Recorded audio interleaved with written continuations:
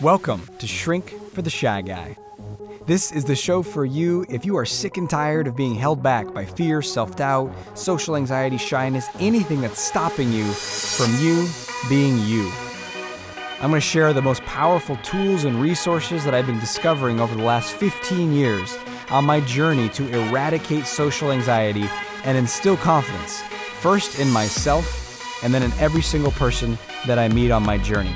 You're going to learn these tools and how to apply them in your life now so that you can become the most free, powerful, bold, authentic version of you.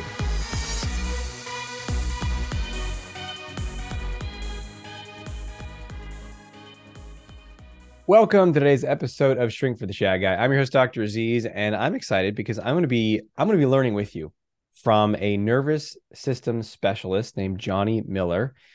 And I am particularly fascinated in what he teaches and helps people do, which is how do you work with this thing, this body, this machine, this miracle gift that you've been given to know how to operate it. And it's kind of a common phrase. People say there is no operating manual, but what if there were?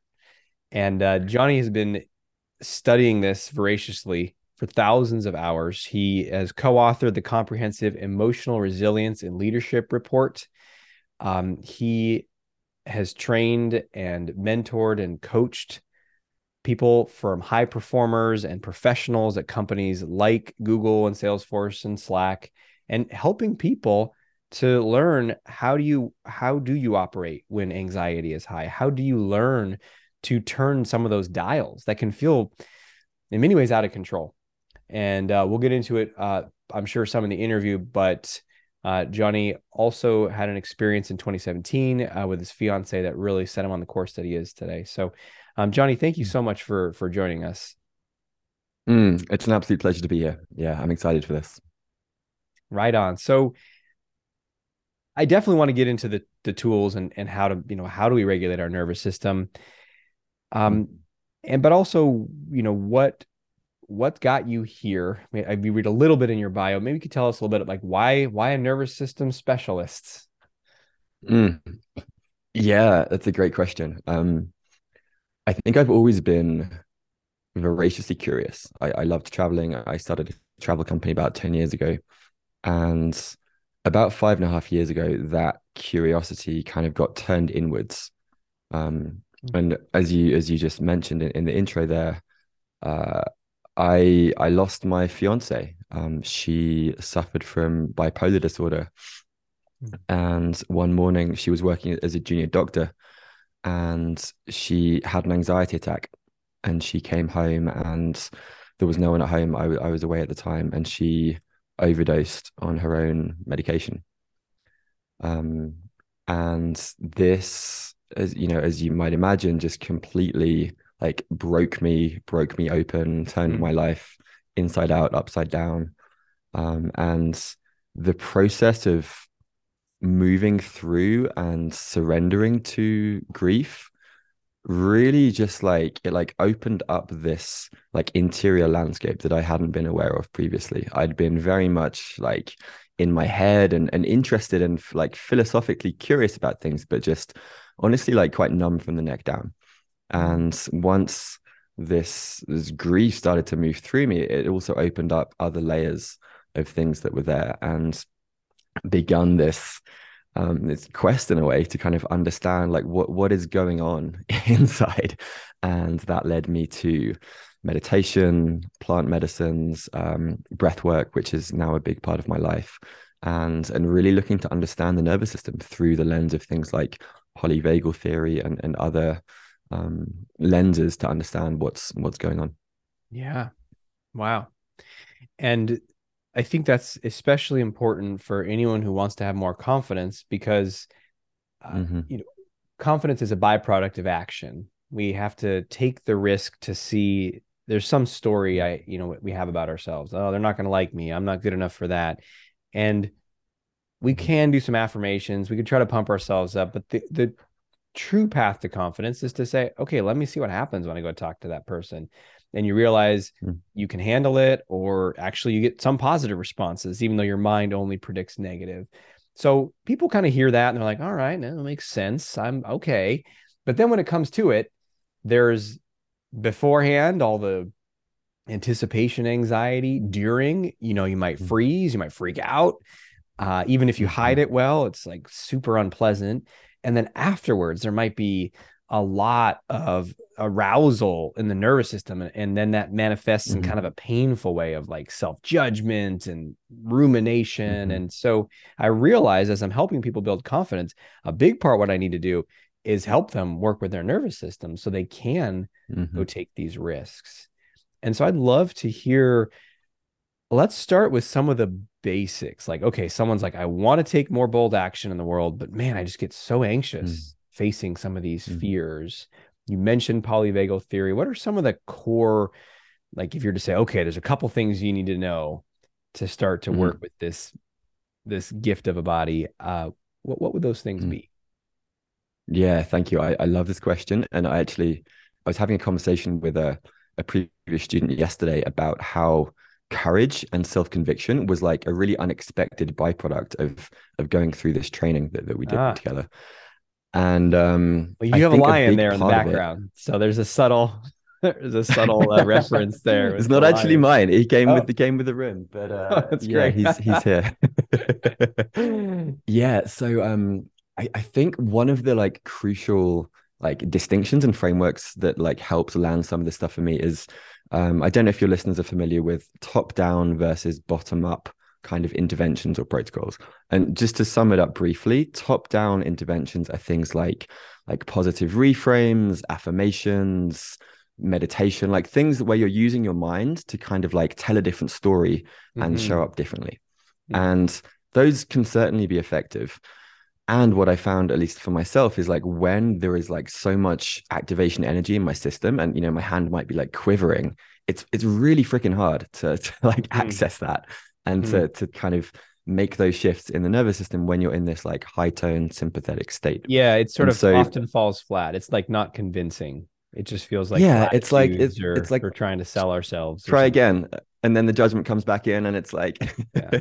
Yeah. yeah, so what I've really enjoyed working with and what I found to be really empowering to share with people are these so-called bottom-up protocols, which basically means like working with your physiology first. And there's actually some quite interesting neuroscience behind this in that we have 4 times more neurons going from our body to our brain as we do from our brain to our body. So it's like more effective to intervene at that level. Hmm. There are different protocols that you can use, but my favorite and I think the kind of most effective is using the breath. And there are kind of 3 or 4 different core breathing practices that I teach, but the essential principle is having a longer exhale than your inhale. So Hmm. it might be inhaling for a count of 4, exhaling for a count of 8, or doing like a full breath in and then a sigh on the exhale. So it's like, and it's like this relaxed, effortless sigh. Hmm. Another one that I like to use is called the single breath hum that also has some great research behind it. And it's basically again like a full inhale in and then like a all the way to the end of the exhale. Hmm. And you can combine these. You can just kind of choose one. I'll like do it in the bathroom sometimes if I'm at like a social event Hmm. and I'm feeling like Hmm. overwhelmed, or I use this before giving a TEDx talk. That when I was terrified, like it was just like I was shaking, my mind had gone blank. I was like judging myself, and like 3 minutes of this just dropped me into this state of like complete calm and Hmm. stillness and presence. And Hmm. it's amazingly effective, and I think it's one of the most like shocking like before and after effects, because if you tune into your body before and then you do one of these breathing protocols and then tune in afterwards, it's like whoa, like there's Hmm. just this like relaxation. And another thing I like to talk about is how the way we breathe, there's a part of our brain that's basically spying on the way that we're breathing. And if I'm talking to you now and I'm breathing like shallow in my upper chest, like almost like panting, it will activate my nervous system. And then that will send signals to the endocrine system, which releases certain hormones, which then like reinforces the thoughts and feelings that then create the breathing pattern. So it's like this vicious cycle. But if you change the breathing pattern, it then sends signals to activate the parasympathetic nervous system, which sends different hormones, different changes in blood chemistry, which then produces calmer thoughts and feelings. And so I find it really interesting that instead of intervening with like trying to force our way to think or feel differently, if we change the breath, that then changes the physiology, which shifts the types of thoughts and feelings that just arise. So Mm-hmm. it's pretty magic. And then there's obviously other different bottom up protocols, like you can intervene with your visual system. So kind of Andrew Huberman talks about optic flow and relaxing your gaze and almost having like a wider, more panoramic view, which also Mm-hmm. has a similar effect.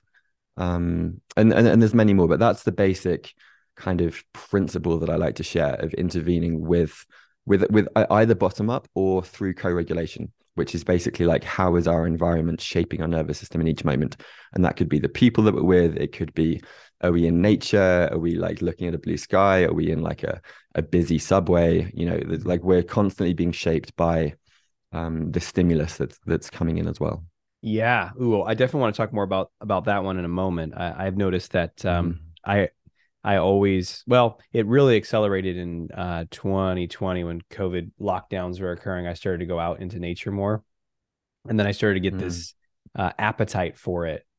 I'd always done stuff outside, but a little bit here and there, and it became like, oh, I want to spend all day on the mountain, and it got so Yeah. strong that we actually moved out into a forest about 9 months ago, and Oh, wow. my desire to be outside, it's just, yeah, I want to spend. I try to get at least 3 hours a day outside if I can. And That's it's amazing. just this. It feels like my body, my nervous system from the bottom is drinking in something, and I'm amazed by it. It's like, oh, Yeah.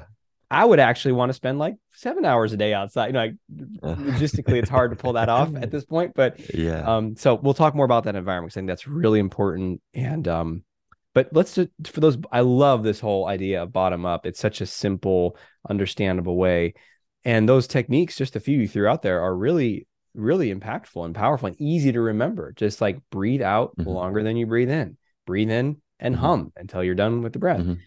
Hmm. So when you're doing those, like before the TED talk and you're kind of in the moment, you're Hmm. stressing, your mind's racing.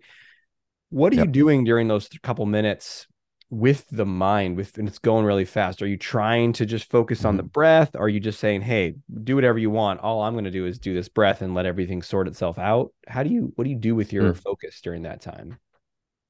Yeah, that's a great question. It's more the latter, and there's also there's an interesting field of I don't know if you've heard of the Alexander technique, but you can it's basically practices to expand your awareness.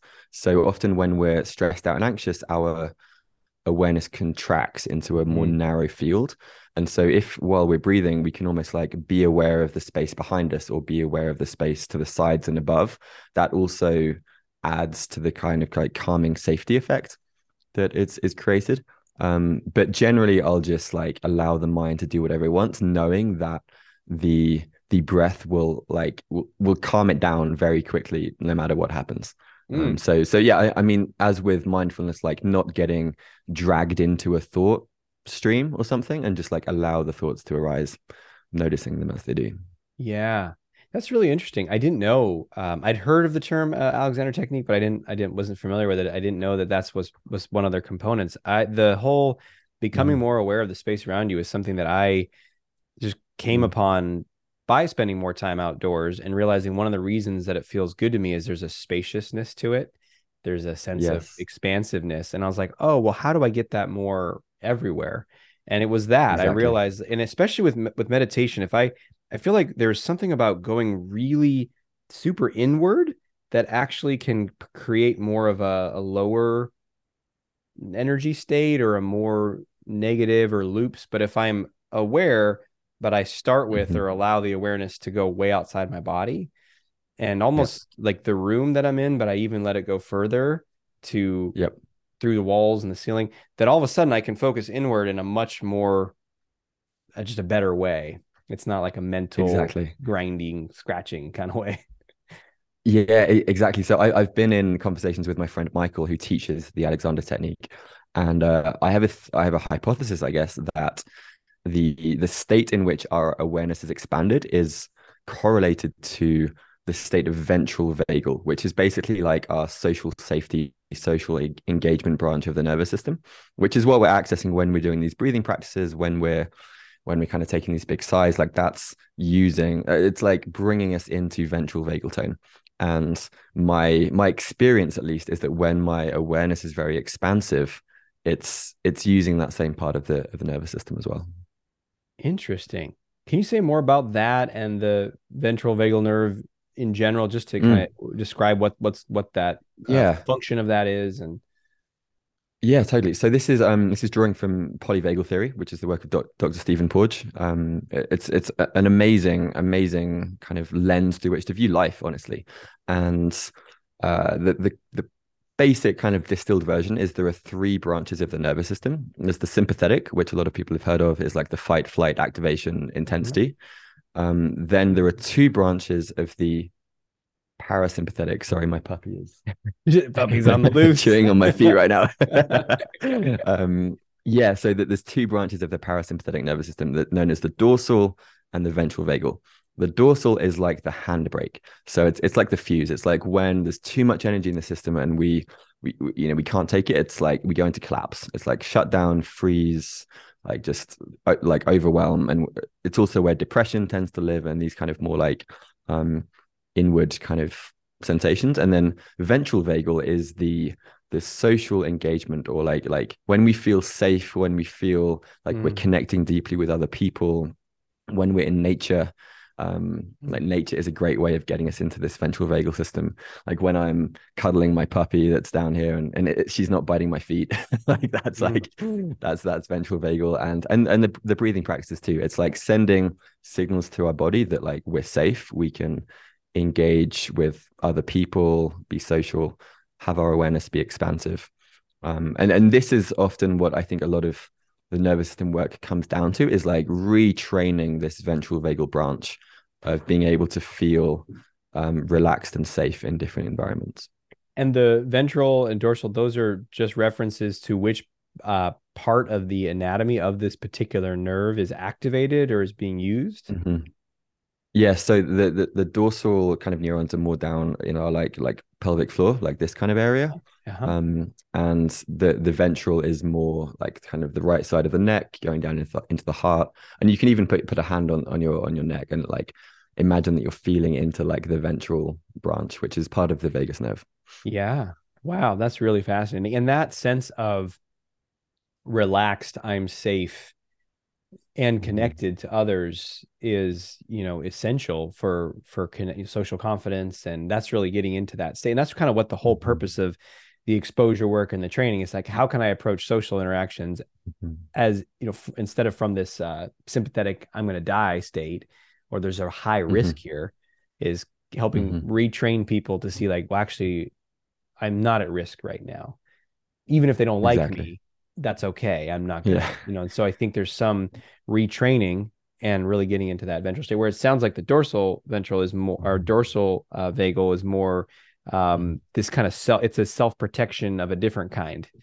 One Mhm. self-protection is like Mhm. run or fight, and the other self-protection is collapse or freeze or fawn, maybe. Exactly. Yeah, and with the dorsal, it's when it's kind of like low tone or like not intensely activated. It's more like rest and digest, like deep sleep is dorsal. Mm, Um, and it's also worth noting that like these two or three of them can be online at the same time. So like right. when we're feeling in deep states of flow, that's like sympathetic and ventral at the same time, where we're activated, but we also feel safe. We also feel like focused and like alive. Wow, that's really interesting. And I think very helpful too to just remember some of these tools, because I find sometimes I will be, let's say, I'll, like last night I was teaching a group call, they're going long, almost goes 3 hours, and I leave and I'm just Oh, like wow. in this energy rich state. I'm like, but it's time for bed, and so I'm up for 2 hours, Uh-huh. and I think it's helpful for me to remember some of Yeah. these tools, because sometimes I'll think of them when I'm feeling bad, I'm stressed out, I'm anxious, but when I'm feeling Yeah. energized, it kind of feels good. And it's like a little Yeah. kid. He's like, I don't want to go to bed. Yeah. But that there's Yeah. still like it's not the time to be fully on and aroused and ready to go. It's Yeah. the time to start to send Totally. that calming message. Totally. Yeah. The states tend to be quite sticky in the sense that like when we're in sympathetic, it feels good to stay in that, or when we're in dorsal, it feels good to like go into whatever that sensation is. Yeah, Yeah. I mean, I'm the same. Like my partner and I try and we have like a hot bath in the evenings, or we go stretch, doing some breathing practices as we stretch as well. Um, yeah, it's really helpful to and just get into a routine of these things as well, because otherwise it's like you say, like when you're feeling like, oh, I feel so great, I've got so much energy, but it's like midnight, it's like, well, I'll probably regret this in the In the morning. morning. Yeah. Yeah. Morning Aziz is like, dude. Yeah.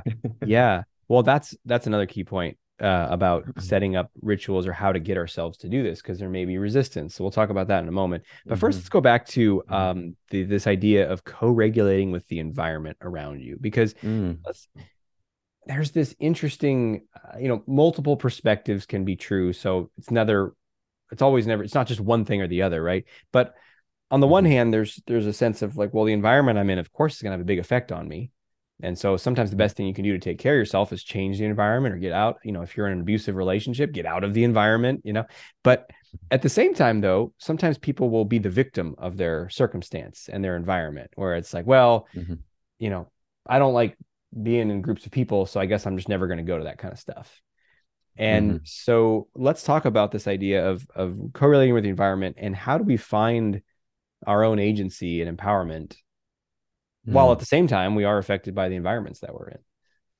Yeah, I think it's a really beautiful question, and that there is this like inherent tension in the question. And the way that I teach this and think about it for myself is developing like complete agency. Just give me 1 sec. I'm gonna let Sure. out the puppy. Puppy's on the loose. She normally gets to walk at this time. Yeah, so I think about this both in terms of um, knowing that like no matter what environment we're in, we are capable of down regulating, downshifting, and accessing that place of calm. And at the same time, I have this idea that we design our environments, and then our environments design us in return. Mm, So we have agency over creating the types of space that we're in, knowing that the stimulus that we're receiving is going to be impacting us all of the time. So, for example, designing your bedroom to be kind of conducive to sleep, maybe having like salt lamps and relaxing music and kind of lavender incense, that kind of like that's going to create the conditions for sleep to emerge.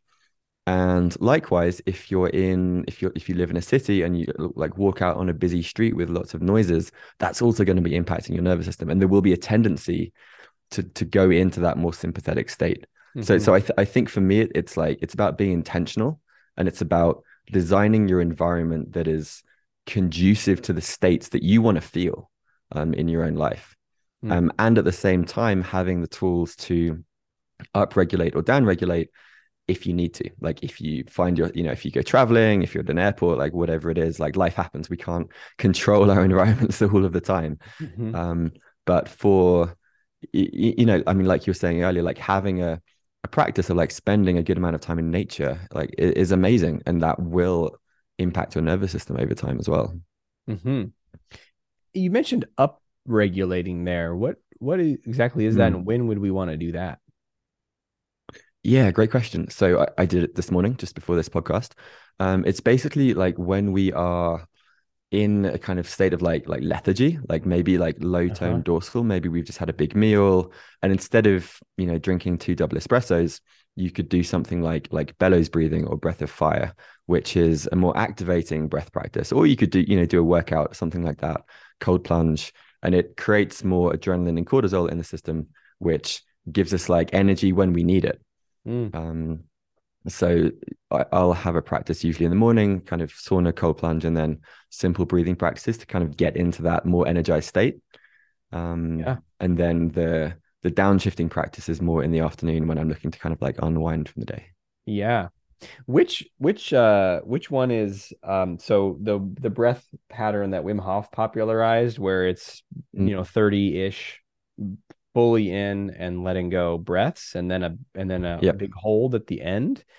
Is that one? Uh-huh. Because I feel like that one for me, when I do it, I will feel a mixture of energized and calm afterwards. So I don't know if Yeah, I'm up sure. regulating or down regulating with that one.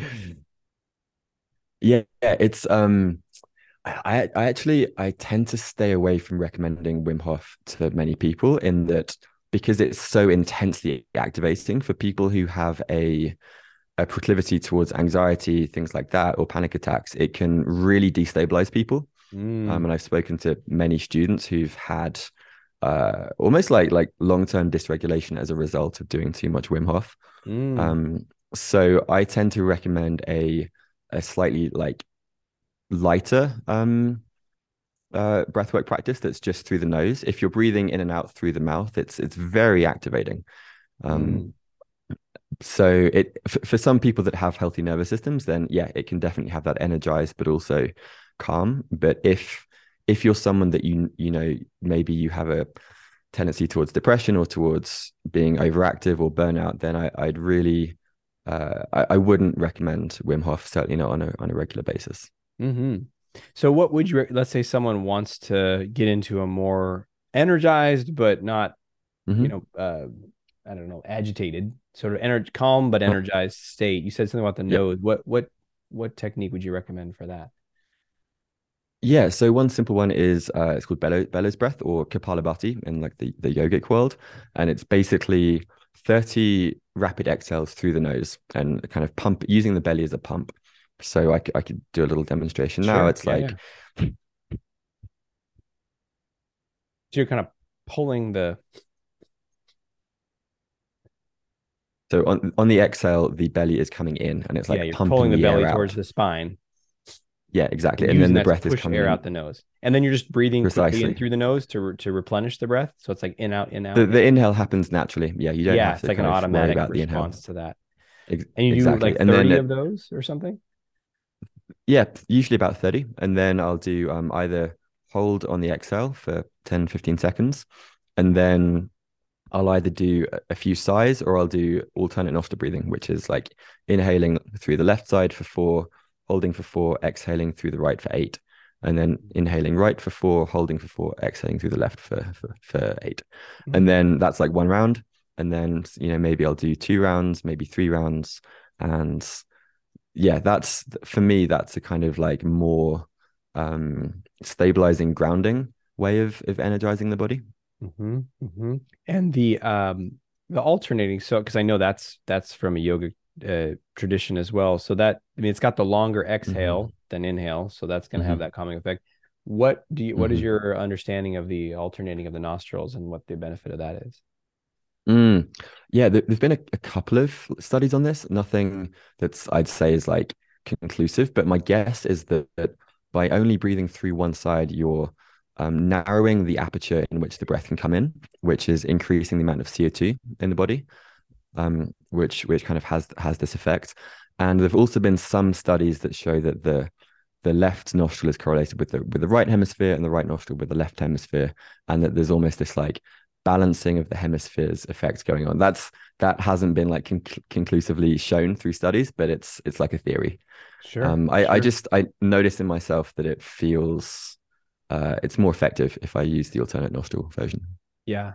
It also has the just the on the surface level effective gives you something to focus on and do. So it can be Hmm. more Hmm. narrowing of that focus to help it get off of whatever you might be doing with your focus. Yeah, That's less helpful than that. exactly. Yeah, that's an Exactly. interesting tip about the Wim Hof thing. I think there's a part of me that's helpful to have some because sometimes I don't. It's almost it feels like that's a big output. It's like a workout to Hmm. do that round. And also though, I think there is something about uh I'm a I am fascinated by altered states of consciousness. I think they're interesting to go into and explore and growthful. And there's something Hmm. about that kind of intense breathing with the breath hold that creates that access to especially when I'm in the Hmm. middle of the longer breath hold, it's something's different. And there's a part of me that's like, I Hmm. like this. So but I can Yeah. see how it's you want to have other uh tools, other gears, because that is definitely like a high gear Yeah. practice. Right. So on that note, I mean, I love what's known as like transformational breathwork journeys, where there's like a 60 to 90 minute container. and there's a breathing practice with a playlist with people holding space Yeah. where you really do get to access those altered states. And that's actually where I think a lot of the deep work gets us to access the root of some of these anxieties, challenges that we have, sometimes traumas. Um, and the practice that I use is known as conscious connected breathing. And it's basically a full inhale and then a relaxed exhale. And I'll be lying down. Often there's someone there to provide physical support to help like create ease in the breath as well. And by looping the breath in this way, it basically creates a bridge to the subconscious, and subconscious Mm. material tends to rise up either in the form of memories from my childhood, from the past, or just incomplete reflexes. And sometimes like my right arms might start moving, or my feet might start pedaling, or anger might want to come through, or fear. And it's Hmm. for me, it's really a beautiful arena for accessing like the full spectrum of human emotions. Hmm. And it's like it's increasing my capacity to feel in all of these different areas. And so for many years, I was just never angry. I was like, I'm just not an angry person. I'm just really calm all the time. Mm. And anger came up in a big way in one of these breathwork journeys. And I remember my guide at the time, he said, like, you are loved in your anger. And I just like burst into tears. I just started like bawling and Mm. crying, and realized that I'd like shut myself off from feeling that way because I thought it made me a bad person. Hmm. And this form of breath work has helped me process grief. It's helped me go into shame in a healthy way. So I really find that style of breath work, which is more of this like kind of deliberate journey, to be just very, it's changed my life, honestly. It's really made a difference. Yeah. Wow.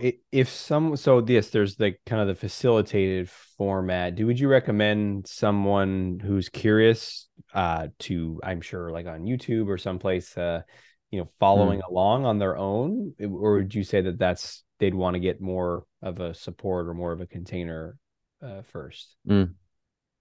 Yeah, I mean, I did kind of explore on my own to begin with, but as a practitioner myself, I definitely would recommend ideally like one-on-one guided support in the beginning to kind of get a sense for feeling safe in that space and like staying in your body like during the experiences as well.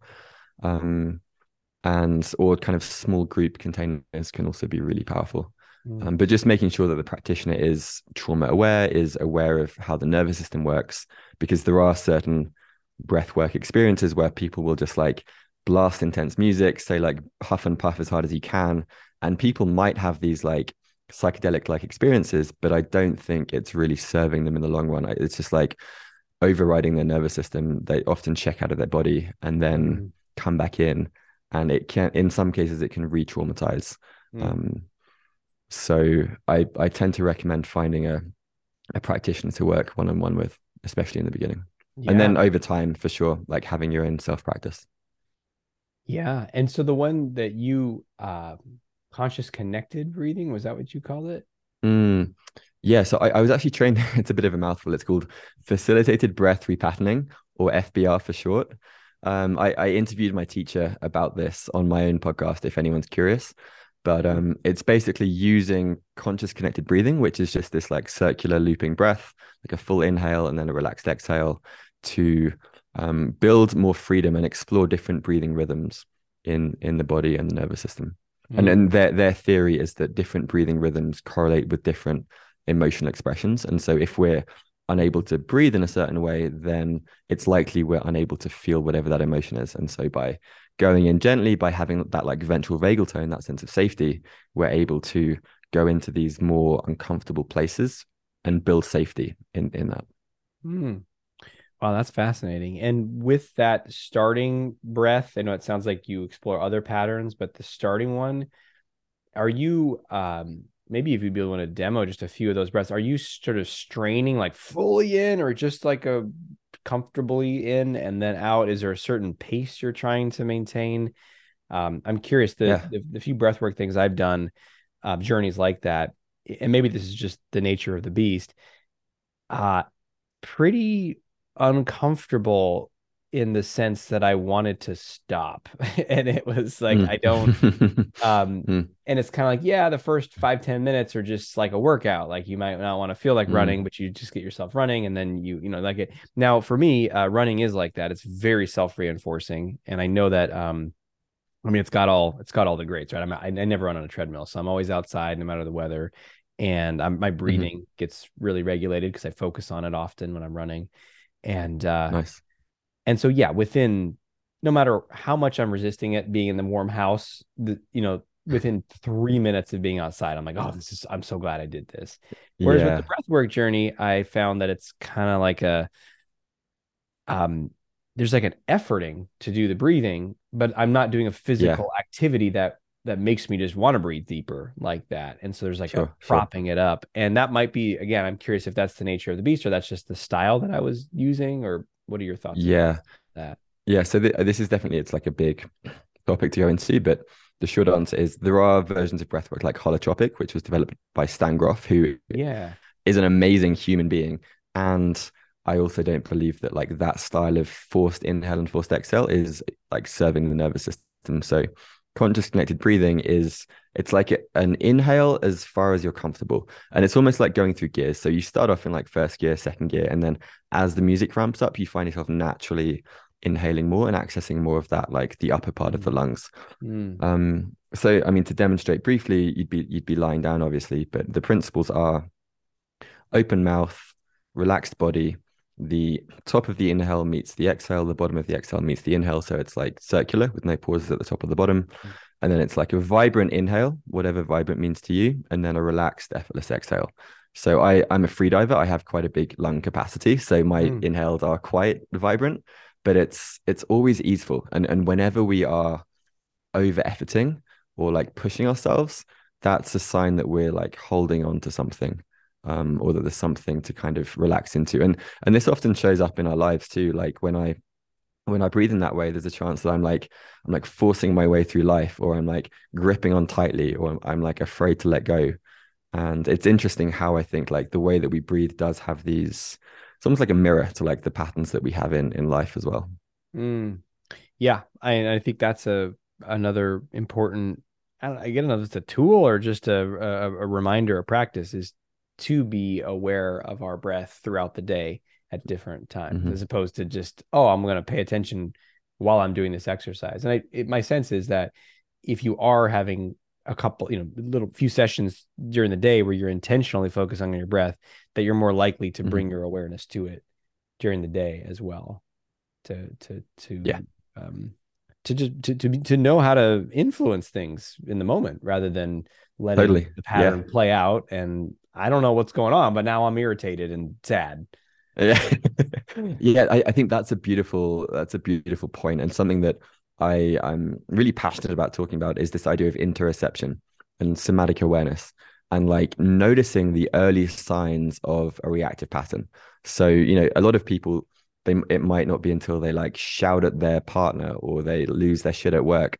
But if you can like be tuned into your body, you'll start to notice like, oh, I'm feeling this like tension or heat in my chest. And that is usually correlates with I then lose my shit at someone. Mm. Um, and so the more of this like somatic awareness or interoception, as it's known, the more that we can be aware of our like early tendencies or early warning signs of going into reactivity in certain forms, and like intervene earlier while it's easier and you can kind of catch it and you can calm down. But once you're past a certain point, it's pretty hard to like reel yourself in, like once you've gone into that like Hulk mode or whatever the pattern is. Yeah, which brings me back to something that I wanted to make sure we circle back to. I guess there's kind of two sides to this. One is around practices and how staying consistent with them.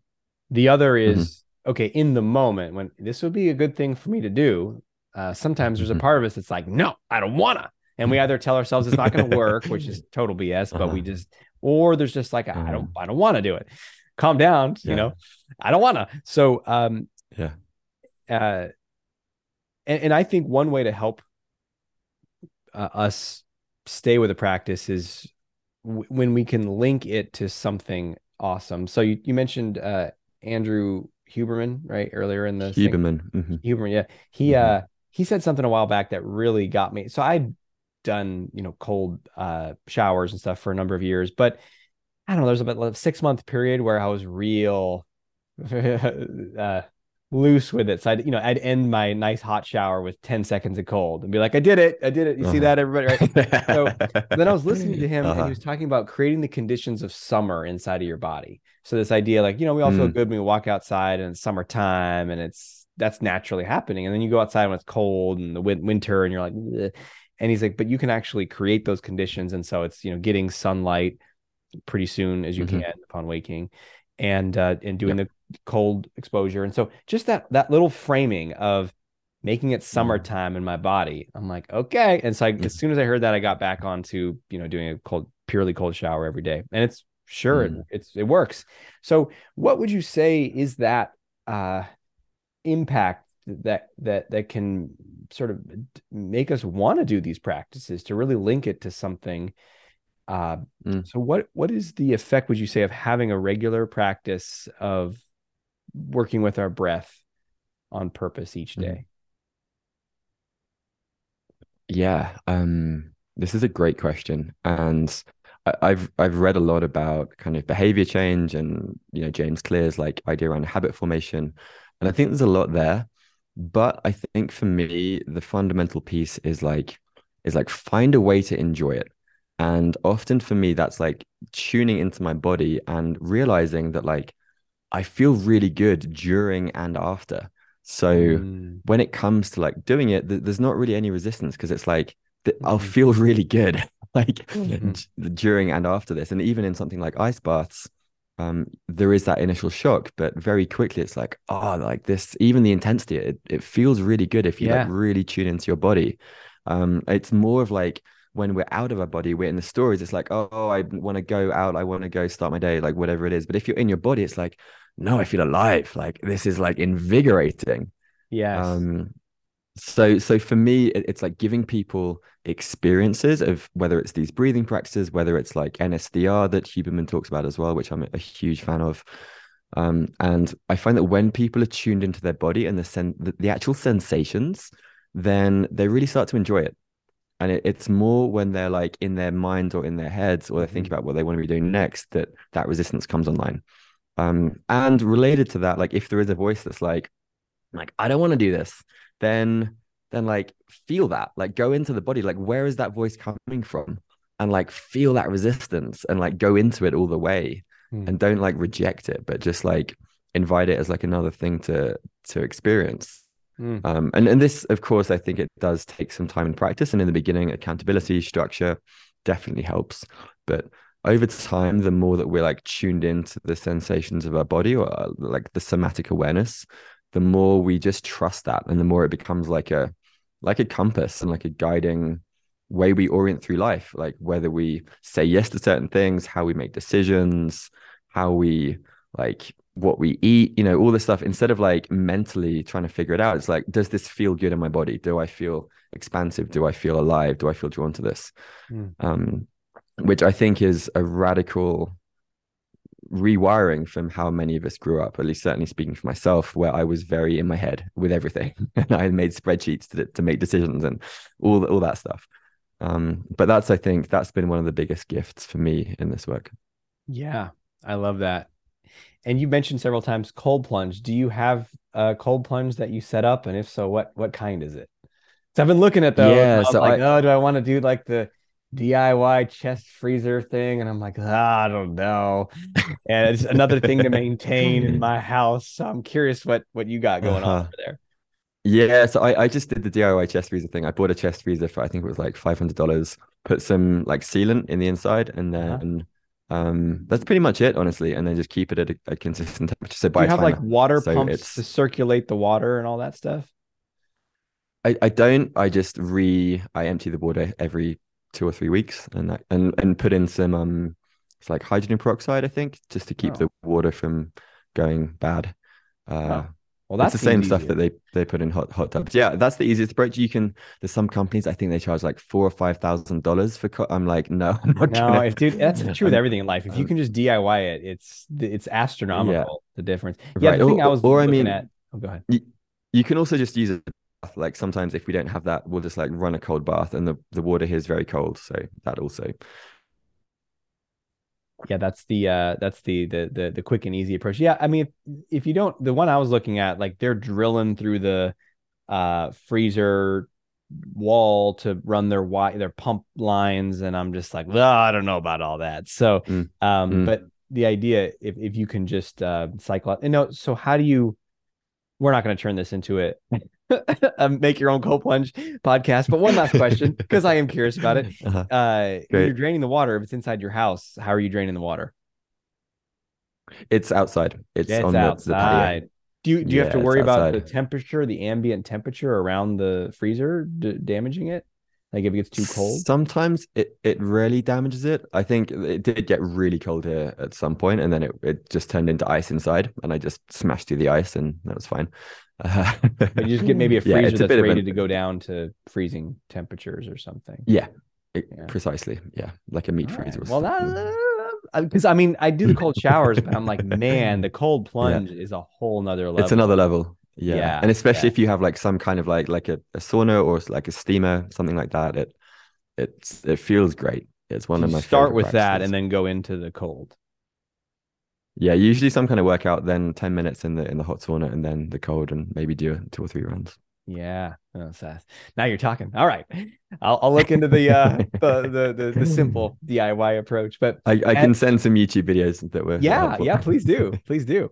And you mentioned a couple of things. So you mentioned you had your own podcast. What's the name of that Mhm. podcast? Yeah, my podcast is called Curious Humans. It's been going for a few years and I love it. Yeah, I kind of have conversations like this, honestly, with people who are experts in different areas of life, things that do relate to the nervous system, but also outside of that as well. Yeah.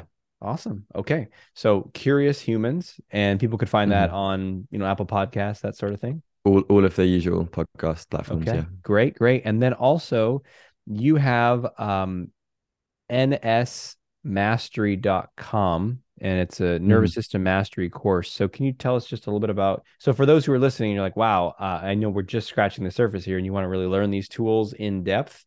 Can you tell us more about that nervous system mastery course? Yeah, thank you. So it's a cohort-based program. It's 5 weeks long. The next cohort is running in spring, so April 10th, I believe, is the start date. And it's basically my attempt to distill everything that I've learned into a kind of like practical curriculum. So sharing the protocols of breathing, emotional fluidity, self-regulation practices, ways to Mm. build interoception, and also inviting in other guest speakers who are experts in different domains to share their own modalities, Q&As, hot seat coaching. It's kind of like an intensive experience, but I really enjoy doing it. And if this conversation has resonated with anyone, please do check it out. The applications are, yeah, they're open right now. So feel free to get in Perfect. touch. Okay, that's great. Well, Jonny, thank you so much for sharing these insights. And just a very, I think one of the things that's most inspiring is not just the information you're sharing, but you live this stuff. And I know we were scheduling this interview, and you're like, "Oh, I can't do it during that week. I'm going to be at a meditation retreat." Like, so there's a way that you're really Mhm. living this, and I think that's the most impactful way that teachers uh, Mm.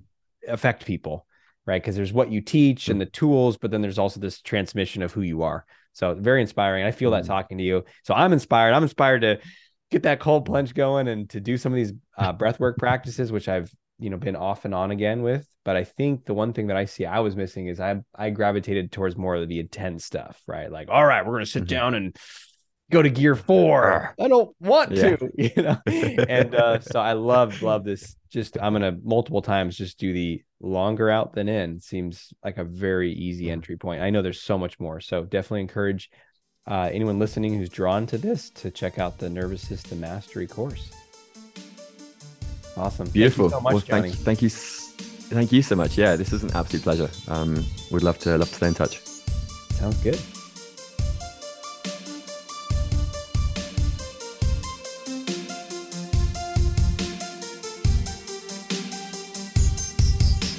Thanks for listening to Shrink for the Shy Guy with Dr. Aziz.